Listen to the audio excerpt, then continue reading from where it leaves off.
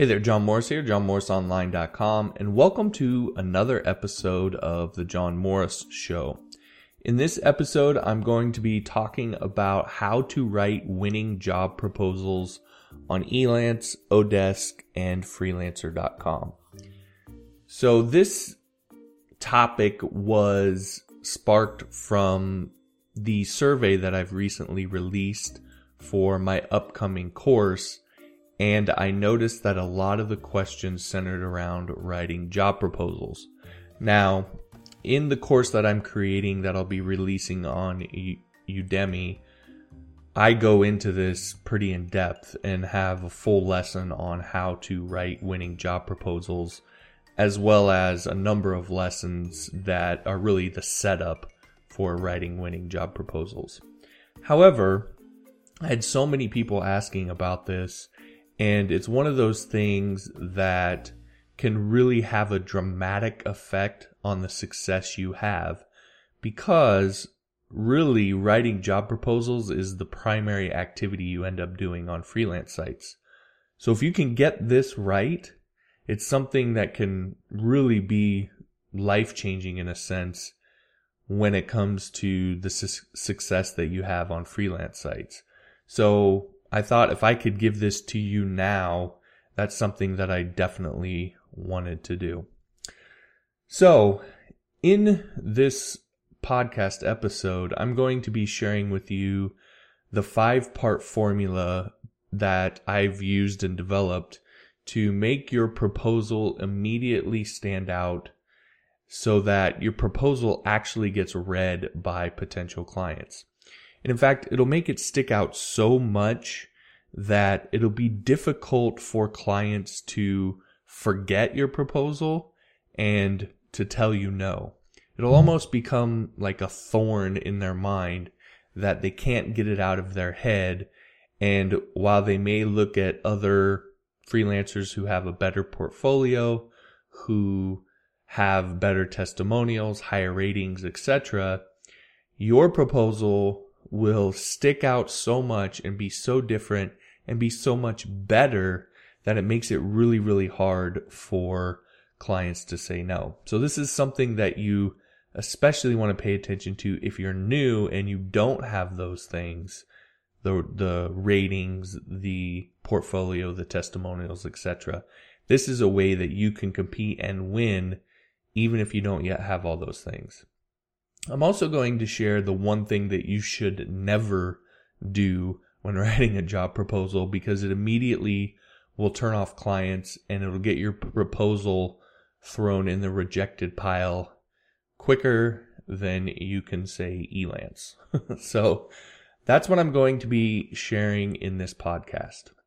Now, before I dive into that, I mentioned the course that I'm in the process of creating that I'll be releasing on Udemy. And in that course, I cover everything really that you need to know, A to Z, to be able to go on and have success on freelance sites and leverage that success to create your overall business so that you can eventually leave those sites, get clients on your own website or on your own, in your own space, and use it to dramatically increase the income that you're getting from your web design business. So I'm going to be releasing that course April-May timeframe, as soon as I kind of get it all recorded and edited and work out some of the production kinks and all the approval process from Udemy and so forth. Once I get through all that, I'll be releasing it. But in the meantime, I wanted to ask for your help, because I want to make sure that I'm covering all the bases and I'm answering the actual questions that you have, just like the one I'm going to be answering in this podcast. So as I mentioned, I've created a survey. You can access that survey over at johnmorrisonline.com/Elance, and you can ask me, or you can tell me the actual questions that you have that you think should be covered in the course that I'm creating. And I'm going to take those and I'm going to use those to help flesh out the course and cover anything that I may have missed and make sure that I'm answering your actual questions. So again, head on over to johnmorrisonline.com/Elance and you can take that survey. And I would greatly appreciate that.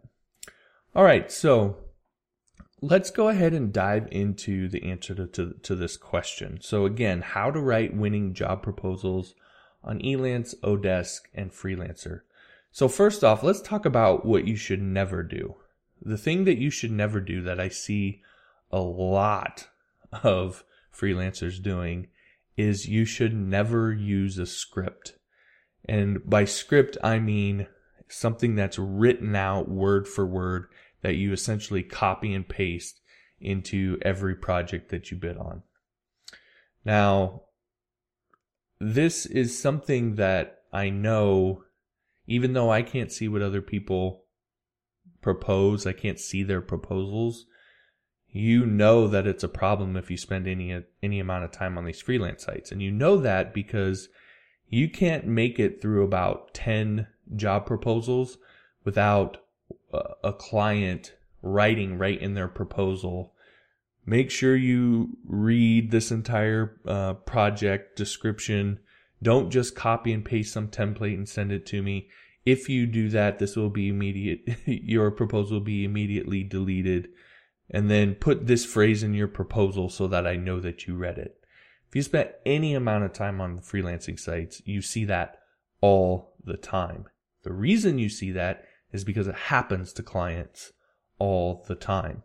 So if you want the quickest and easiest way for you to blend in with everybody else, to tick off a potential client and make sure you never get the job, use a script. Now, if you don't want to do those things and you'd rather get the job, then avoid using a script. The thing about it is clients can sense it immediately, no matter how well written it is, and it really ticks them off.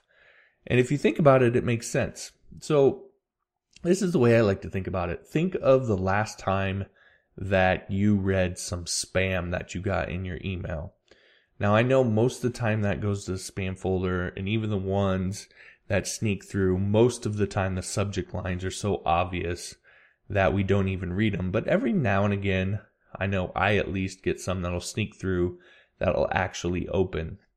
And it takes me about 3 words starting to read the spam, and it becomes immediately obvious that this is some sort of templated form letter that they've sent out to millions of people, trying to trick the most gullible among us.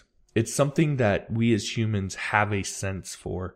We can just sense when something is not meant directly for us, when it's been templated or scripted. It sticks out to us and we can recognize it immediately. And if you've ever have read any spam recently, you'll know how quickly it just jumps out to you that it's spam, right? That's what your script comes across to potential clients. They can sense it immediately, no matter how well it's written. And then think about it from their perspective. Now, when you look at it, you might say, well, I'm just trying to be efficient.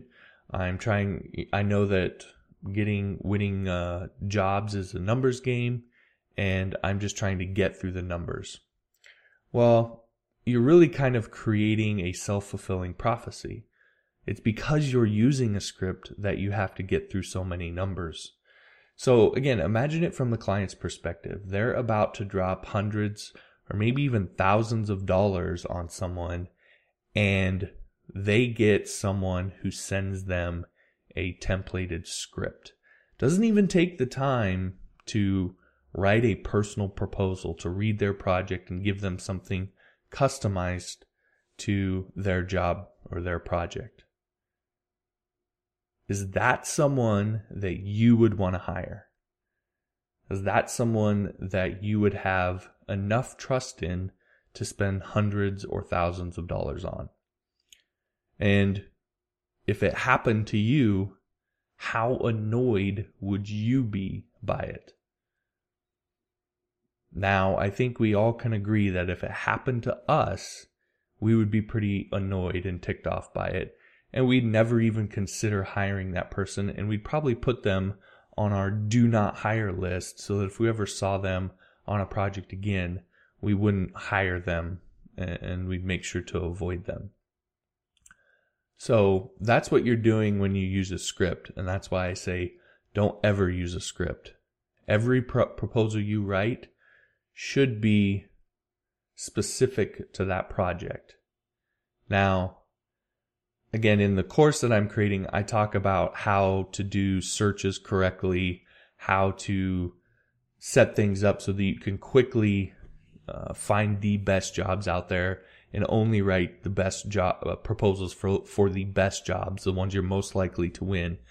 And I also talk about how many you should be doing each day in order to meet the income goals that you're after and so forth. So there's a lot that you can do to set it up so the numbers game is a little bit easier and you can spend more time writing proposals. But regardless, you're going to have a lot more success and have to write a lot less proposals if you actually spend some time writing them. All right, so having covered what not to do, let's talk about what you should do.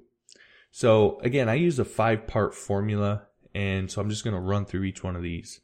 So the first thing is, instead of focusing on winning the job, you want to focus more on starting a conversation. So a lot of times freelancers get so caught up on trying to say the perfect thing in order to and make the perfect bid so that they only have to send one response and that immediately clicks with the client and the client hires them. That rarely ever happens, at least in my experience. It was rare that a client would hire me without having some sort of back and forth conversation. So you really want to try to focus on starting a conversation versus trying to write the perfect proposal. There really is no perfect proposal, especially if you're tailoring it properly. Now, starting a conversation has a few key advantages.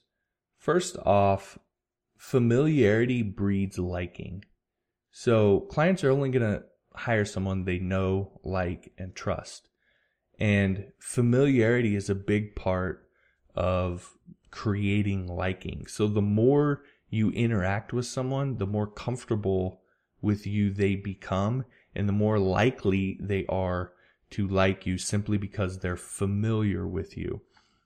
And so you can think about it just in your regular life. You know, if you had someone that you were looking to hire to, say, mow your lawn, and they both had the exact same competence in terms of actually mowing the lawn, and you had one was a good friend of yours and one was someone you didn't know at all, who would you be more likely to hire? Most of us would be more likely to hire a friend because we just know them better and we probably trust them more. Right? So starting a conversation, the more you can have a back and forth, the more familiar with you they will become, and the more they'll start to like you and ultimately get closer to hiring you. It also creates context for your bid. So when you have a back and forth conversation, when you actually make your bid, there's some context that goes with that. It's not just a bid from a nobody or somebody they don't have any context around, right? So again, it helps them have some sense of who you are and how you interact and so forth, and gives them something to grasp onto other than just the number. So it provides volume around that number that if you do it right, and if you communicate and are a nice person and you're not mean to them and so forth, it'll create some liking around that number and get them to focus on those things versus just the number alone. Finally, throughout the conversation, you can, and I encourage you to identify leverage points. And what I mean by leverage points is just different things about the way they interact or things that they tell you that you can see are important to them, or things that you can latch onto in your conversation and in your proposal that will make them trust you more, make them like you more, will help them to understand your bid more. It really can be anything, but it's leverage points that you can identify to see how they communicate, how they like to be talked to, and so forth, that you can use when writing your proposal. Right, so Again, the first thing is to focus on starting a conversation. A part of that then is really kind of the next step. So starting a conversation is kind of the overall strategy. Start a conversation versus write a bid in a vacuum. Bids and vacuums will get rejected much more often and make the numbers game a lot harder. Starting a conversation will increase your chances of getting hired. Now, not everybody's going to hire you, but it'll increase the chance or likelihood of you getting hired.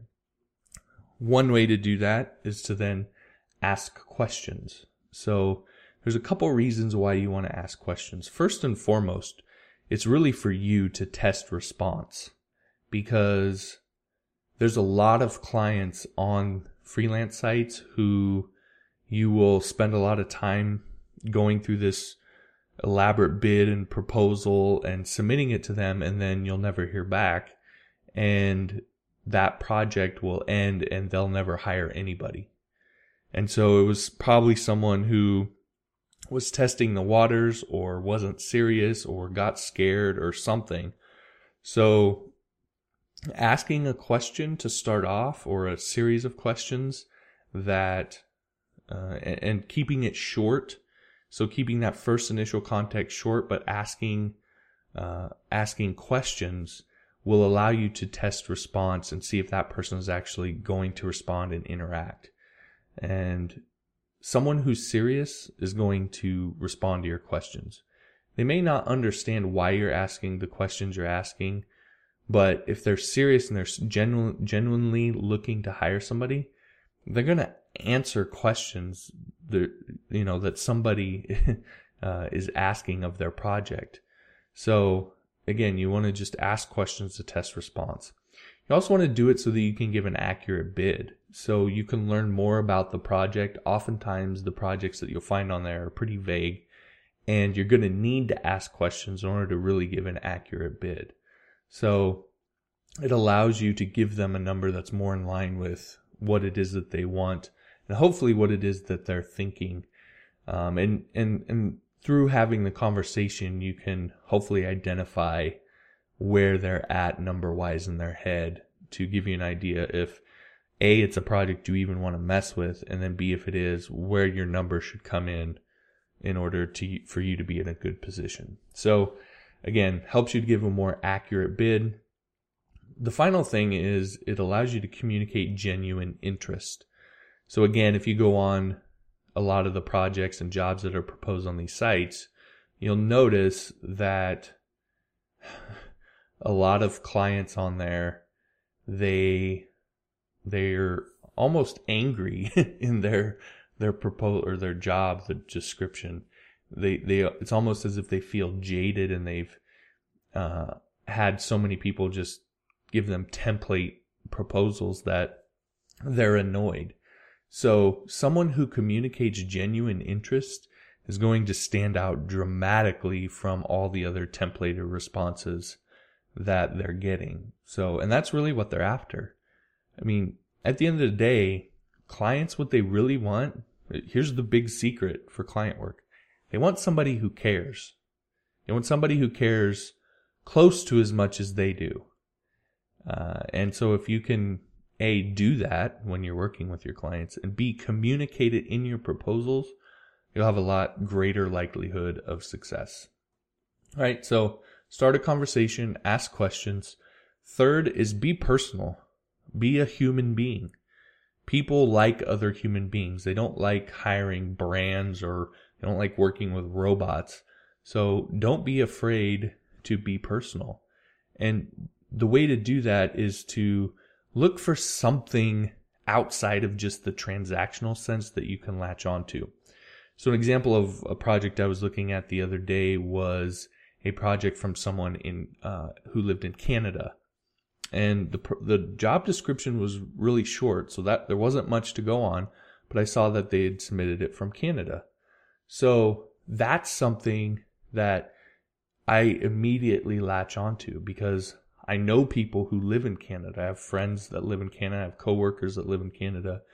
And so that's something that I would immediately bring up and ask them where they live in Canada and mention, oh, I have friends that live in Canada. They live in such and such, and make that a part of the conversation and make myself human and be personal. It allows you to gauge them in a different way. Again, everybody else is engaging them in a transactional sense. Everybody else is telling them how talented they are, how reliable they are, how quickly they can do their job, etc., etc., etc. That's all they're hearing in every other job proposal that they get. So when you're almost seem disinterested in in making a bid on their project, and you're just trying to have a conversation, you're asking questions, you're being personal and talking about personal things, it sticks out dramatically in their mind. It's completely different. Okay. Now, I'm not saying you shouldn't actually make the bid and give them a proposal, but you should try and lay some groundwork first. Okay. So look for common interest or personal things that you can latch onto. Maybe it's just the tone of their project. Maybe you can sense that they feel extremely frustrated. Mention that. Say, hey, I noticed it seemed like when I was reading your job or your project description that you seem fairly frustrated. And then maybe go into talking about, empathizing. I understand where you're coming from. I've worked with a lot of clients who've been in that position, and I really would like to help you out. And I'm concerned that maybe a lot of the other developers who are bidding on this project may not be as concerned about it as I would be. And use that as something that you can work to your advantage. All right, so start a conversation, ask questions, be personal. Fourth is to give value. So give them something they can latch on to. Try to help them in advance. So the big key to getting hired is trust. So if you think about what a portfolio is, what testimonials are, what reviews are, those are all things designed to communicate trust, how trustworthy you are, how capable of delivering you are. And they are all things that are centered around trust. Trust is the key. And so if you don't have those things, or even if you do, you can add on top of all the other stuff that you have by helping them in advance, giving them results in advance. If you give them something that they take and they go implement and it works for them in some way or another, or it's an insight that immediately strikes them that they hadn't thought of, then that's immediately going to create trust between you and them. They're immediately going to see you as someone who A, has their best interest at heart, and B, is actually capable of helping them. Now, a lot of freelancers get a little antsy when I talk about that because they've had clients who've tried to milk them for information and then take that information and just implement it themselves. There's two things on that. One, those people are probably not going to hire anybody anyway. So I wouldn't really concern yourself too much about those people because they're not someone, if they get that information from you, it's not like they were going to hire you in the first place. So it is what it is. Second, what I do is I give people the what. And if they want the how, they have to hire me. So I don't tell necessarily people step by step how to do something. I just give them the what they should do. So, maybe for me, for building membership sites, it's you should, if you're building a modular course, you should use use a principle that I use when building them, which is, one module, one level. And I might explain what that is, but I don't go in and show them exactly how to set it up. I don't show them where to click and what pages to go into and so forth. I just tell them that concept and I explain why it's important. Right? So whatever it is that you do, you can give them the what and reserve the how for your services. At the end of the day, that's really what they're after anyway. So give them some sort of value that helps to build trust and establish your credibility. Finally, the last piece then is to show, not tell. So everybody else is telling them how great they are. Everybody else is telling them how talented, how reliable. Tell. The way you set yourself apart is you show them. You actually just show them what you would do. So this is something I learned from Ramit Sethi, who runs a blog over at iwillteachyoutoberich.com. And he talks about what he calls the briefcase technique, which is when you go into some sort of interview or you're communicating with a client and you're going to be doing some sort of work for them, to not show up and just talk to them and tell them what you're going to do, but to have a briefcase with actual mock-ups or demos of what you're going to do and pull it out and say, look, these are the different things that I would do with your site. Here's the key issues that I've identified, and here's how I would solve those. And a lot of times it'll be things that they know are problems with their website or problems with their application or problems with whatever it is you're helping them with. They'll know those things, and that you identified them without them telling you will go a long way towards building trust. And then also, you'll probably even identify some things they didn't think of. And that's going to be something that really stands out to them. So show, as much as possible, show them what you can do. Don't just tell them or talk about it. Mock-ups, demonstrations, etc., to show them what you would actually do with your project. Again, in all the freelance sites, when you submit your proposal, you can add attachments, and so you can easily do that. You can create some mock-ups, turn it into a PDF, and then attach it. All right, so those are the 5 things. Start a conversation, ask questions, be personal, give value, and show, not tell. Now, I promise you, if you do those 5 things and you do them well, you will stick out in your client's mind. Now, they may not always hire you.